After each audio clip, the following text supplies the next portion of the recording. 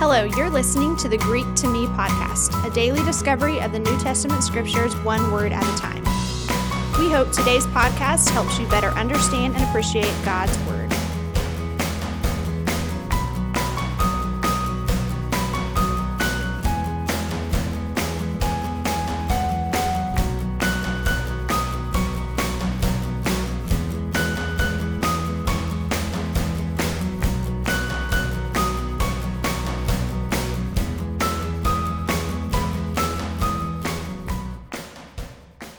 January 14, Phobos.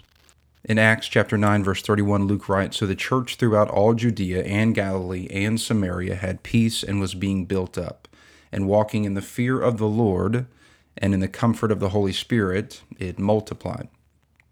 The word I want to draw out here is that word fear, walking in the fear or the phobos of the Lord.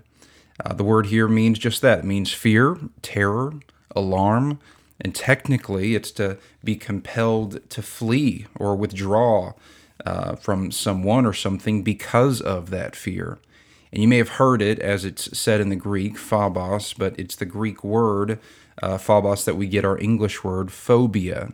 It's a common suffix added to the end of a word to describe something that we're afraid of, like perhaps most popularly arachnophobia, the extreme fear of and aversion to spiders. But the biblical significance of this word fear, as seen in our verse in Acts, is that almost contrary to its otherwise obvious negative definition, the word fear, or here used as the fear of God or the fear of the Lord, is a good thing.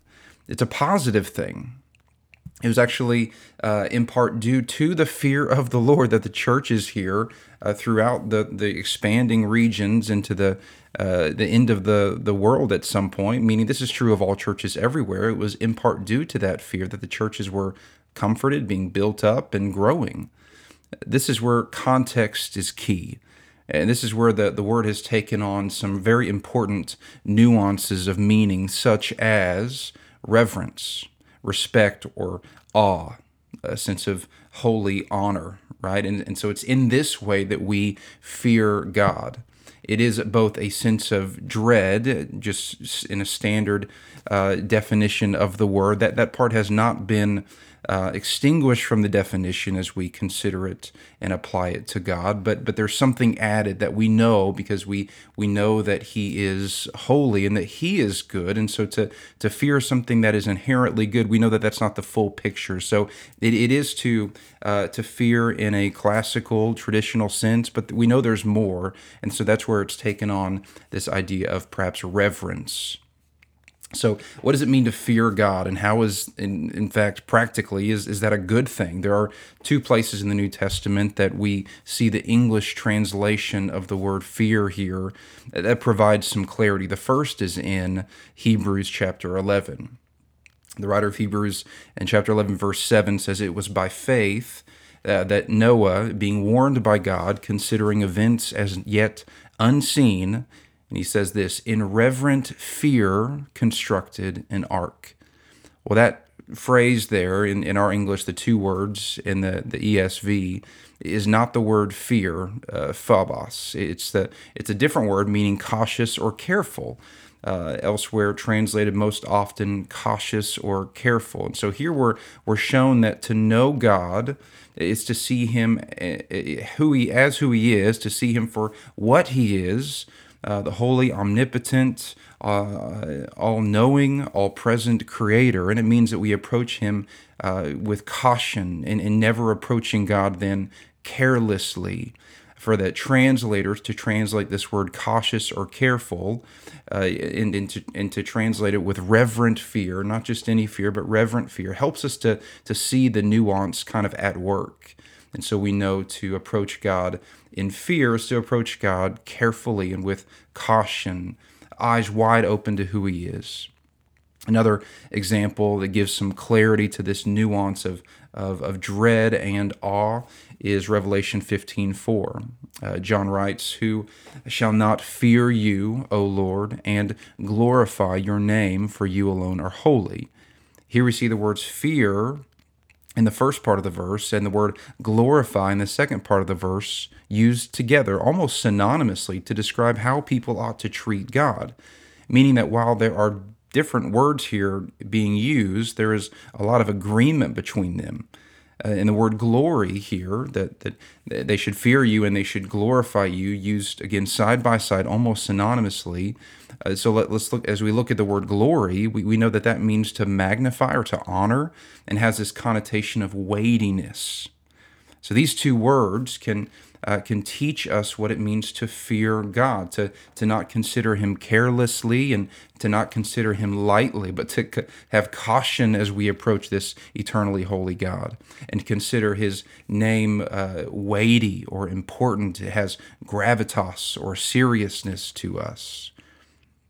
But of course, we understand that while these things are true about our powerful and holy God, we know that our God is just as merciful and kind and loving in a sense of loving kindness. And we think about the thief on the cross who was welcomed into the kingdom of God, the paradise of Jesus, upon his admission of faith. And we know that the thief on the cross didn't have time for good works, didn't have time for baptism, didn't have time to evangelize or to grow in Christ's likeness, except this: he feared God. How do we know that? He looked at the other thief that was mocking Jesus and he said this: "Do you not fear God?" What a profound profession of faith in Christ, knowing that he was in fact God and the Son of God, to whatever extent he understood that he had the power of God, believing that Jesus was who Jesus claimed to be, and summing up his faith to the other thief on the cross who was bold enough, careless enough, considered God's name light enough to mock God. He told his fellow criminal, "Do you not fear God?" And what I love is right then Jesus, this otherwise holy, unapproachable God, and yet being made flesh to relate to us and to come to us, he welcomes this sinning criminal, now made a child of God. He welcomes him into his paradise. And I'm reminded of the writer of Hebrews in chapter 4. He writes, "Let us with confidence draw near to the throne of grace, that we may receive mercy and find grace and to help in the time of need." And so we're reminded that this God that we should fear and treat carefully and treat with weightiness, that he is a gracious and approachable God through Christ. By Christ, our sins are forgiven. The thing that separates us from a holy God is removed, and we are brought near. And while we are cautious and while his name is weighty, we can draw near with confidence.